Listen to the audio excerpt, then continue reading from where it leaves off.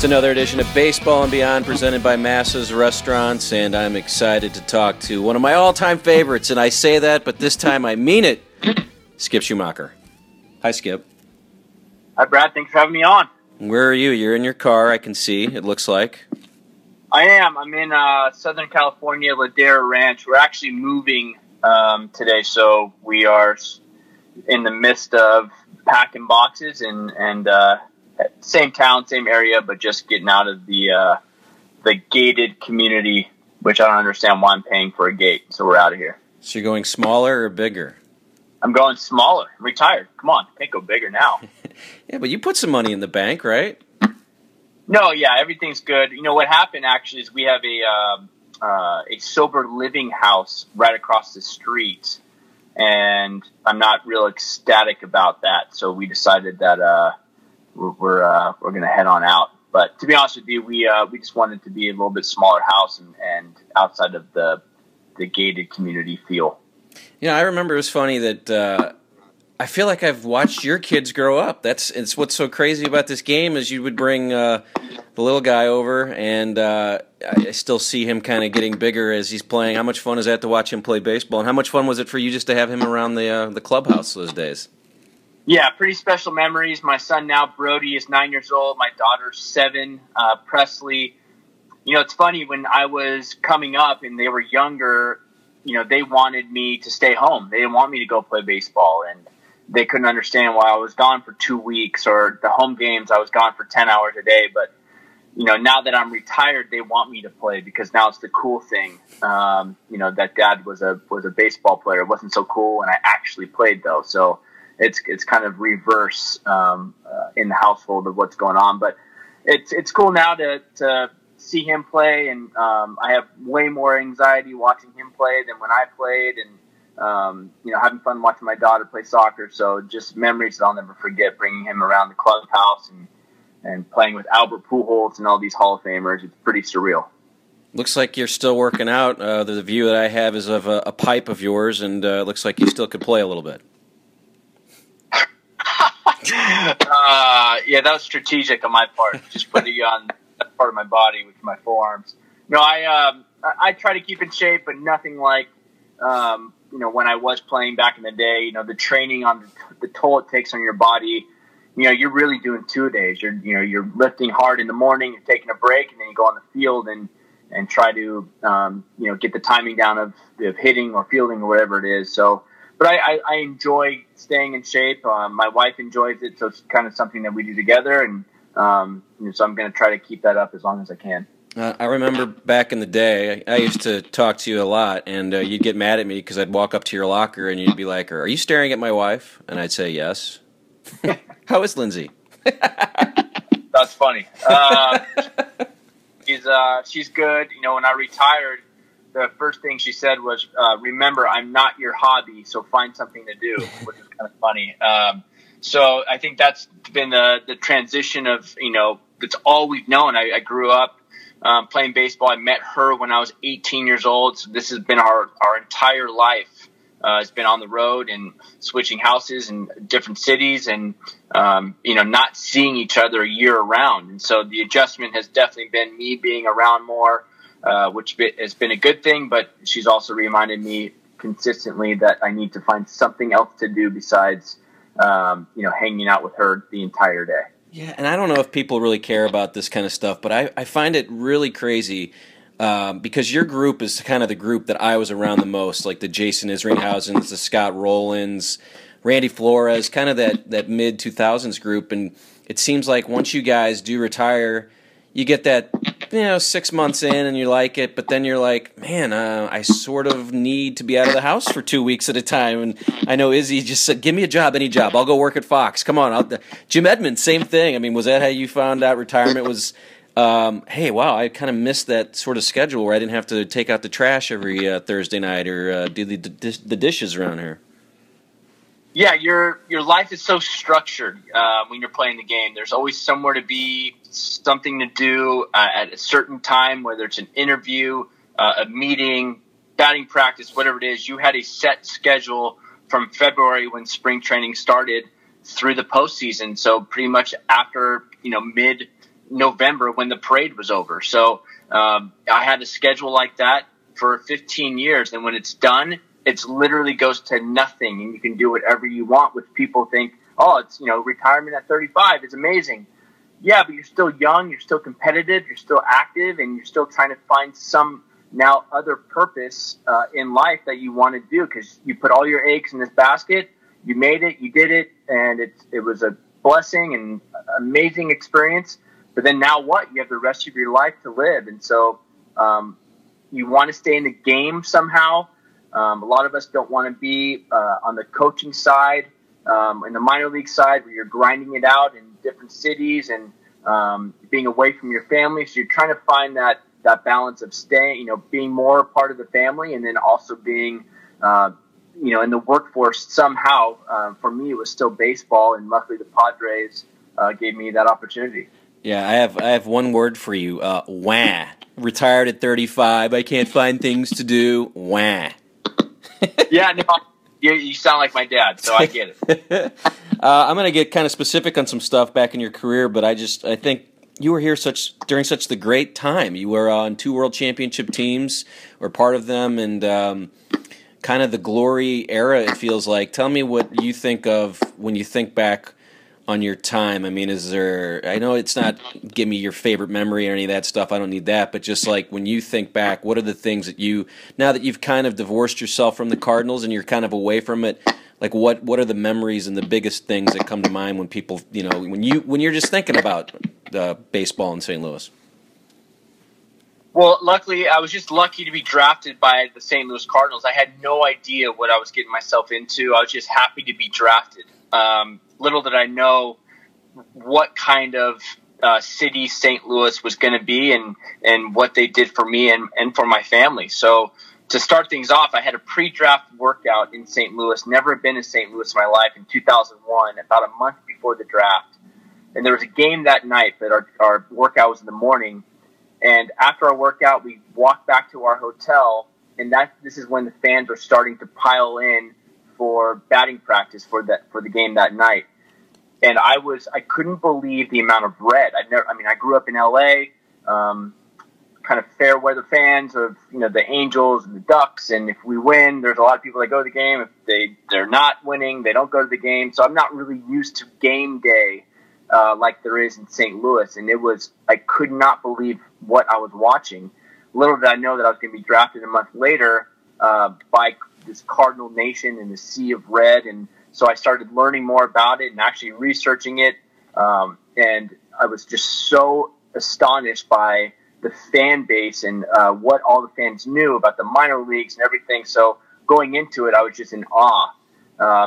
Then spring training, and then, my first big league spring training, I remember Jim Edmonds actually put me between, actually not between, but in the middle of Larry Walker himself and Reggie Sanders. And I was 23 years old, and I didn't know what to do. I was so scared. I remember I showed up super early, trying to be the first one there, and Reggie Sanders already beat me. And this was at like 6:15. And so he made me go get him coffee. I got him coffee. He poured it out, told me not enough sugar. This went back and forth for a while. But what I learned was, when they do that, I was really, scared. I didn't know if they liked me. But when these veterans do that to you, that means they like you and they want you to learn from them. And luckily, I had Reggie Sanders and Edmonds and Isringhausen and Carpenter. And I can go on and on.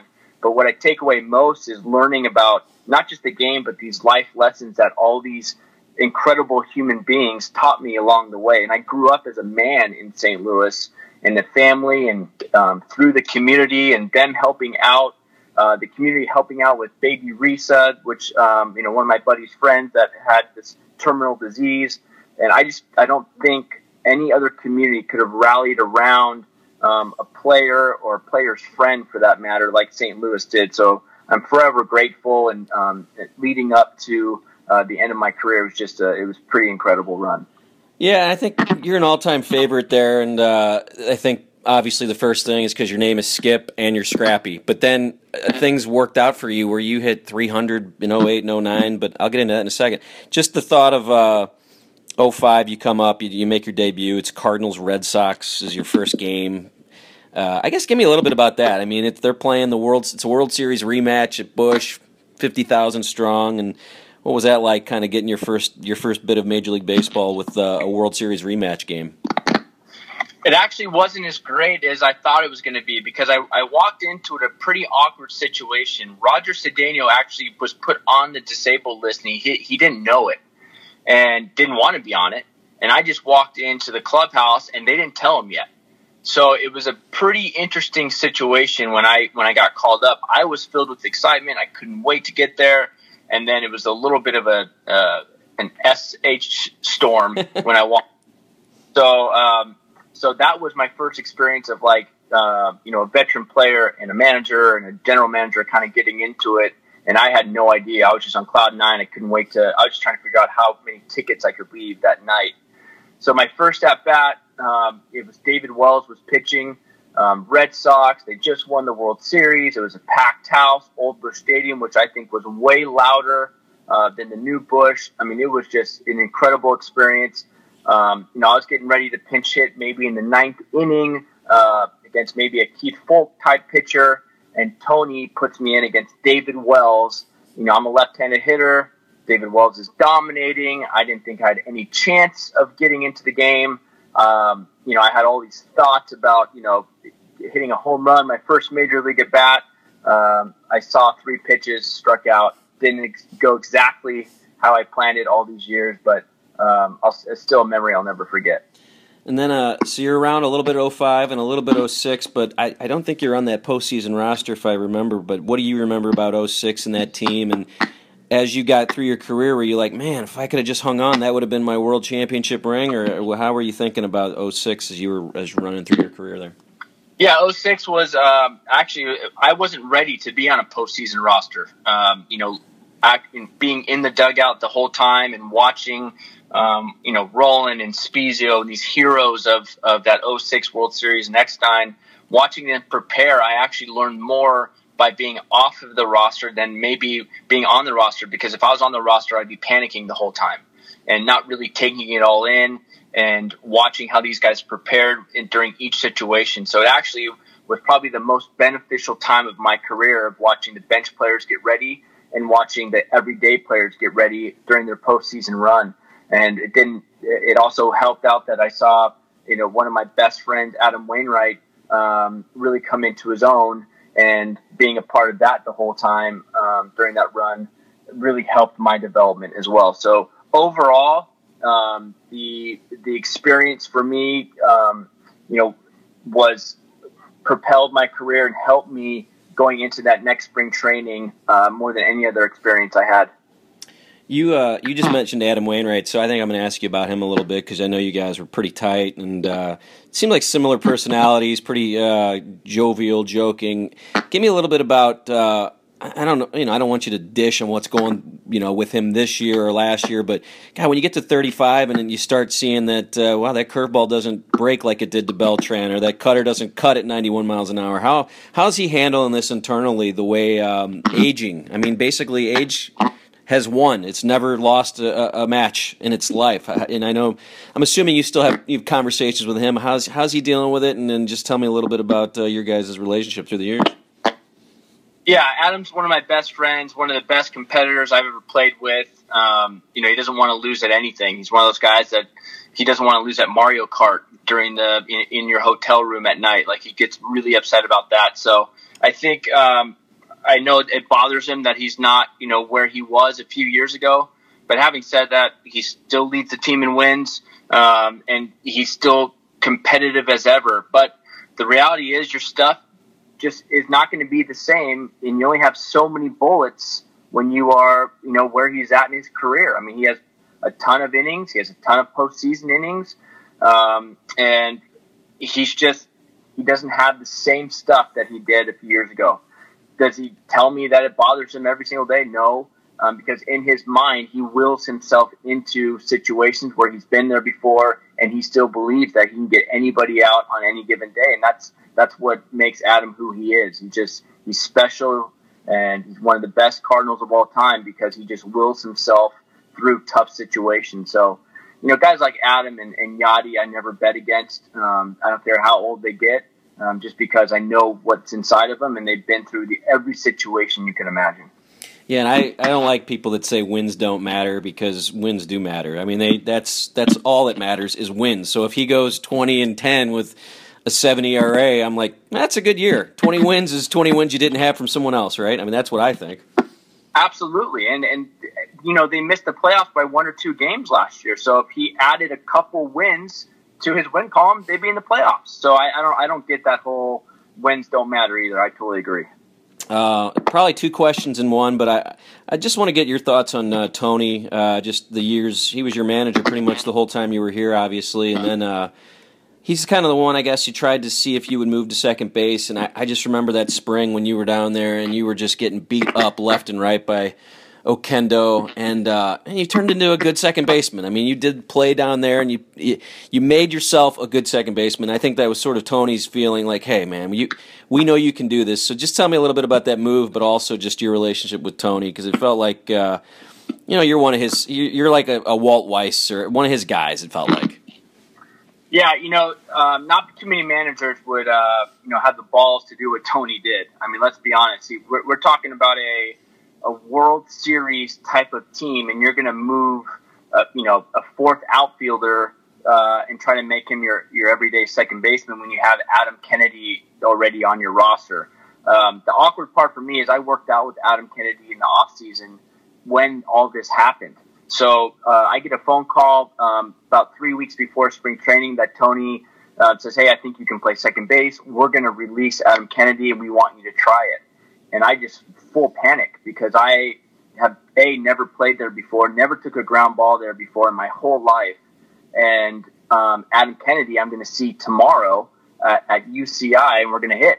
So the cool thing is Adam was totally cool about it. He actually helped me with footwork during the off season, going into spring training, just to kind of give me dummy it down a little bit. So he was totally cool about it.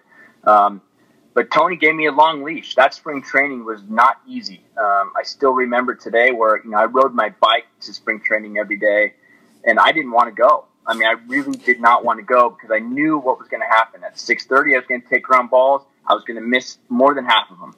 I would go into the game, and I would make 1 or 2 errors, and then after that, I would have extra work after the game. I mean, I was crushed, and you have Chris Carpenter, you have Adam Wainwright, you have some legit pitchers that expect every play to be made. And in the big leagues, they should be made. And you have me with hands like a deer playing second base, and it wasn't a fun feeling. And the worst thing, as a player, is to be embarrassed on the field. And I was embarrassed quite often in spring training and, early part of that season. But, Tony had confidence in me. It made us better if I could play second base, because our offense was better with me there, and our outfield the way it was. We could have all the bats in the lineup. And as soon as he could get me out of the lineup, or out of second base, I should say, and in the outfield later in the game, he did it, and he wasn't going to have me lose the game late for him, which I didn't want and he didn't want. So it ended up working out great. But Tony was one of the most prepared guys I've ever been around. He knew what the manager was going to do before the manager knew what he was going to do. And I'm just very fortunate that I had him to learn from, and I still take a lot of what he did and what he said with me now that I'm with the Padres. Yeah, I think he's a genius, because I think other teams try and do this and it just doesn't work. And I always look at you and like Aaron Miles. You guys had such big years there, and I know you want to take some credit for it. Obviously, you should. It was a lot of hard work, but Aaron Miles went to the Cubs. He didn't hit 300 again, and I just feel like Tony had this thing with you guys where he would let here's your role, and he would make you be successful or put you in spots to be successful, even though you said, man, that second base thing, I should have, it just made me miserable. But at the end, it worked. Does that sound right to you? No doubt. He put you in situations where he thought you could succeed. And the other part of it is the player had to buy in on it. A lot of these guys they don't want to platoon. They don't want to buy in on certain things. They're a little more selfish for me nowadays of moving around. They want to be in one spot. They don't want to be uncomfortable. They're worried about their arbitration numbers, that type of thing. Where Tony, for whatever reason, the guys just bought in on whatever Tony said. We're in. We're all in. That was the culture he created, and winning also helped. So how can you argue with a lot of things that he's doing when every year we're in the postseason?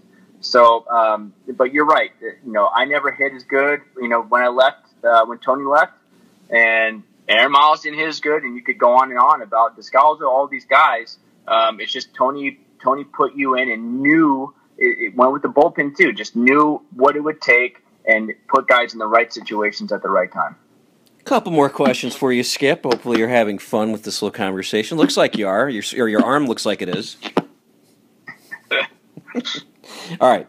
Let me ask you about Matt Holliday, another guy who I know you were pretty tight with, and this guy was hard to read for someone like me, although I think I got him towards the end of his career here. I mean, he tried to throw balls at me in the outfield. He did everything he possibly could to scare me, but I think he's probably been known now as he left as a big teddy bear with all the stuff he did in Cardinal Glennon, but I know a lot of people just remember him in 2009 kind of having that huge run as he got here, and then we get to the NLDS, and that team is so good, and then obviously the ball hits him, and that 2009 team should have been better, obviously. But Matt Holliday was remembered for that for a while, and I think as he got further into his career, people loved him because he was always the 3-hitter. He was a big dude, and he did help a team win a World Series. Tell me a little bit about 2009, kind of that situation with him, and then just Matt Holliday as a guy. Yeah, so Matt Holliday actually worked out with us also at UCI, and in 2009 was down and had in the offseason, he would get a house in Laguna Beach, and then he would train down at UCI in Irvine down in Southern California. And I got to have a relationship with Matt, a pretty good relationship that offseason. And then he gets traded, huge trade, obviously, in July for us, and ended up staying with us for a little bit. And, I rode with him to the ballpark every single day. Matt is one of the better human beings around. He is a gentle giant, like you said. He just doesn't. He's not a huge fan of the media, so he just kind of likes to go about his work, go about his business, and then call it a day and go see his family. He's a big family guy, so he didn't really want to get caught up in the media thing. As you know, Brad, he would shower as quick as he could and get out of there. Sometimes not even shower. I think he was so fast. So he didn't want to talk about himself, good or bad. He just wanted to play the game and get out of there. And I'm glad all that stuff came out from Cardinal Glennon and all the stuff that he does off the field, because him and Leslie, his wife, do incredible things that the public don't really know about, and because he doesn't do it for the publicity. So the guy's got a heart of gold. He's a lifelong friend, and what he did really in his career in St. Louis, the numbers, a lot of times those 6-7 year contracts, as you know, don't work out. And there's no doubt that contract worked out, and actually he exceeded that $120 million contract or whatever it was. So he was a big part of that run in St. Louis, and for me, he's a Hall of Famer in St. Louis. Oh, there's no doubt. And we definitely got along. I think he was we had this give and take where one day he'd say, "Brad, you're not going to say hi to me," and I was like, "Matt, you don't want me to say hi to you." It was just that kind of goofy thing. Carp and Pujols, you played with them for all those years, and what I always say is, in 2006 they won the World Series. Who was on that team? Carp and Pujols. 2011. Who was on the team? Carp and Pujols. I know there's 23 other guys on that roster in the playoffs, but man, Carp and Pujols. If you don't have those two guys, I'm not sure you have World Championships 10 and 11. Just tell me a little bit about those guys, especially Carp in 2011, Albert all the time. Just watching them do their thing. Yeah, Molina. I'd throw Molina right in there. That's a good point, man. Bad Brad. Yeah. So, but for me, Albert was. The offense was built around Albert. I remember Tony telling me when I was leading off, I wasn't allowed on a pass ball to go to second base because that means they would just walk Albert. I mean, what other hitter in the major leagues, would you tell a base runner not to go to second base because the hitter up the plate, we want him to hit and not just, have a RBI situation. That's how dangerous Albert was. And fascinating to watch him work. He wasn't the guy that was God-given ability, which, he did have that, don't get me wrong, but the guy worked. He worked because he wanted to be a Gold Glove first baseman. He worked because he wanted to be not just the best hitter in this, during that year. He wanted to be the best hitter ever. And that's a lot of pressure, and something that I'll never understand because he was that special. But you have two leaders in the clubhouse. You have to have an offensive leader and a pitching staff leader. And no doubt was Albert our offensive leader. He would command the room when we talked about pitchers and our approach that night. He led by example by what he did in the cages and on the field, and somebody that I looked up to off the field and all the stuff he did. So an incredible leader that I was really lucky to watch and to learn from. And then you have Chris Carpenter, who not only, I think, changed the whole culture in the St. Louis organization when he came over from the trade. And I say that because all of a sudden you have this intensity that the Cardinals didn't have before on the pitching staff. And it trickled down through the offense as well. I looked at Carp. I played with Carp for 6 or 7 years, and I was scared of him walking into the clubhouse.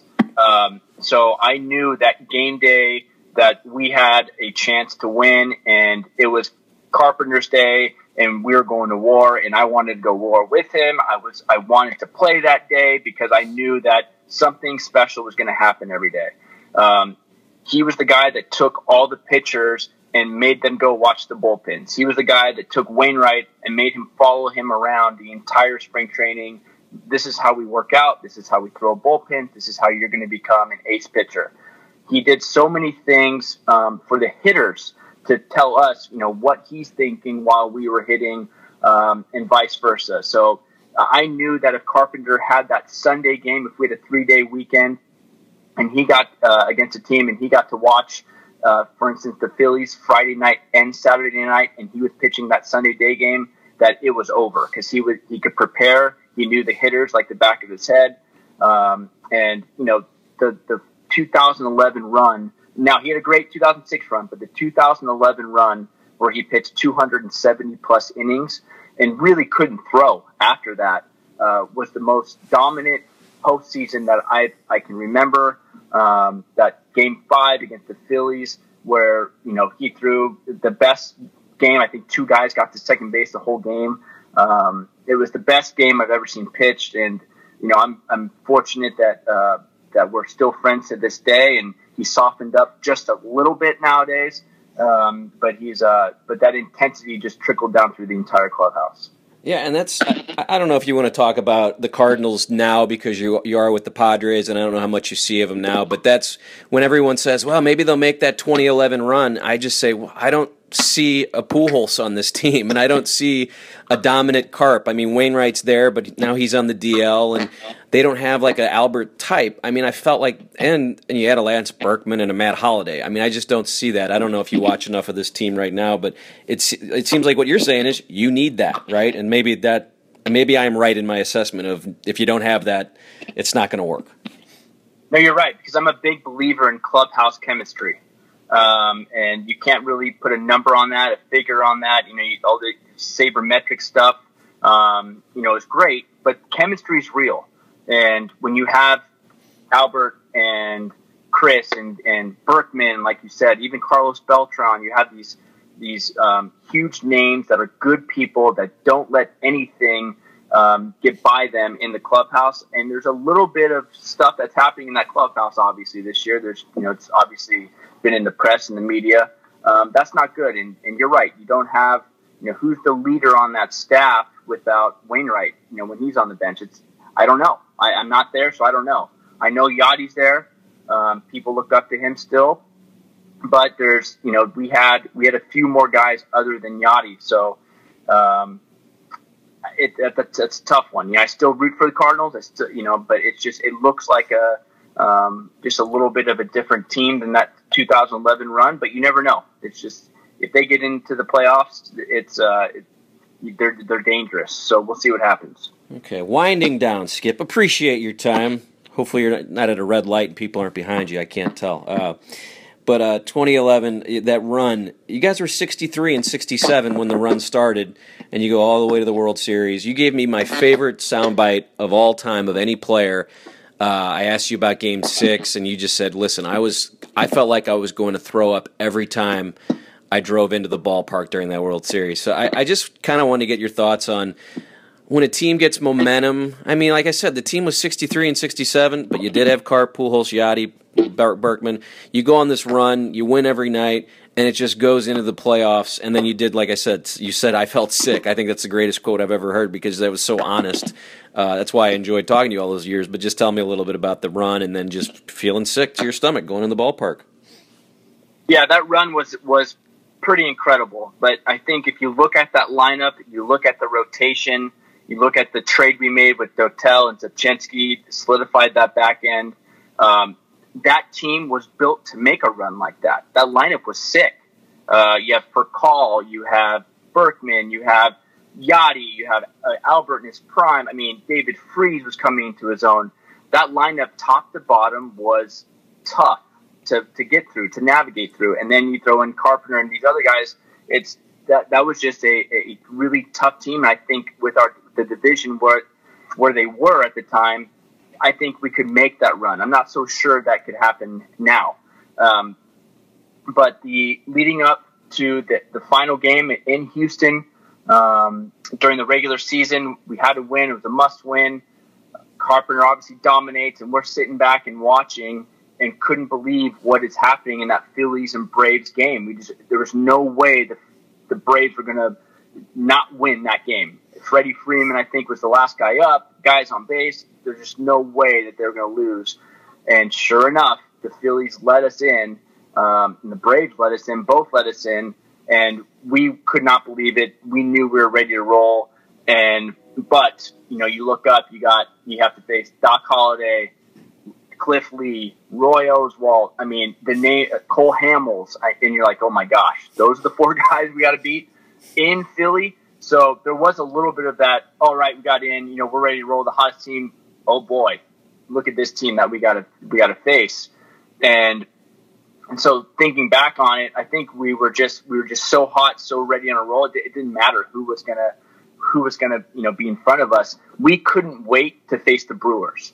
And I think because of all the stuff with Nyjer Morgan and everything that he said that we were going to be sitting on the couch watching in the playoffs. So we wanted to get through that Philly series just to face them, and we did. And we boat raced them. That wasn't even a series. We felt like we had that first game on. We really didn't have too much respect for them, the way that they talked. And so that was a fun series just to celebrate in Milwaukee.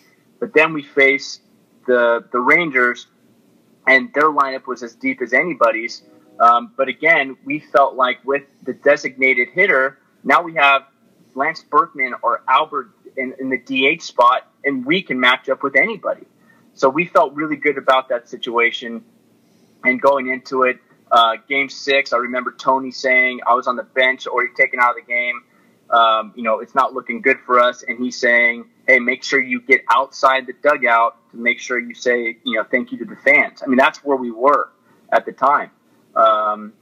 Looking at Natali Feliz and dominated the whole year. There's no way we're getting 2 runs off him. And then, sure enough, it happened. So nobody really thought that we were going to make that comeback except maybe David Freese. So Game 7 comes up. Nick Punto and I would carpool every single day to the field. And for the first time in our, Nick, Nick, big personality, hilarious, the Shredder is his nickname, always fun to hang out with. We didn't say a word in that 25-minute drive going to the field because all these thoughts, were creeping in your head. Winning was obviously the number one thing, but then you start thinking about all these, or at least for me, the negative things of, oh man, I could Bill Buckner this thing. I could, be a history on, on the foot, not the good side, history on the bad side of, being on ESPN the rest of my life. If I, make a mistake in center field because I was starting in center field that night. So a lot of negative thoughts were going and creeping into your mind.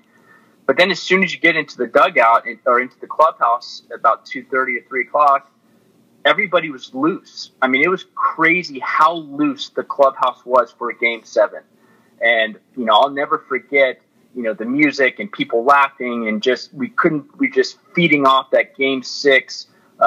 Still that game where, it should have been, I don't know how it got rained out or whatever happened. I think the game before that, to line up Chris Carpenter, going game 7, we loved our chances. And so that feeling of throwing up, as soon as I woke up to get to the field, was gone because of the looseness of the clubhouse, and ended up being one of the greatest times of my life. I love that story, and I've had a lot of players say that, which is so amazing to me. But they mentioned Buckner by name, and the one that's the best story ever is Chris Duncan, who said that's all we could think about. Me and Shelley were sitting there before Game 5 because they won Game 5 in 06, so it's after Game 4.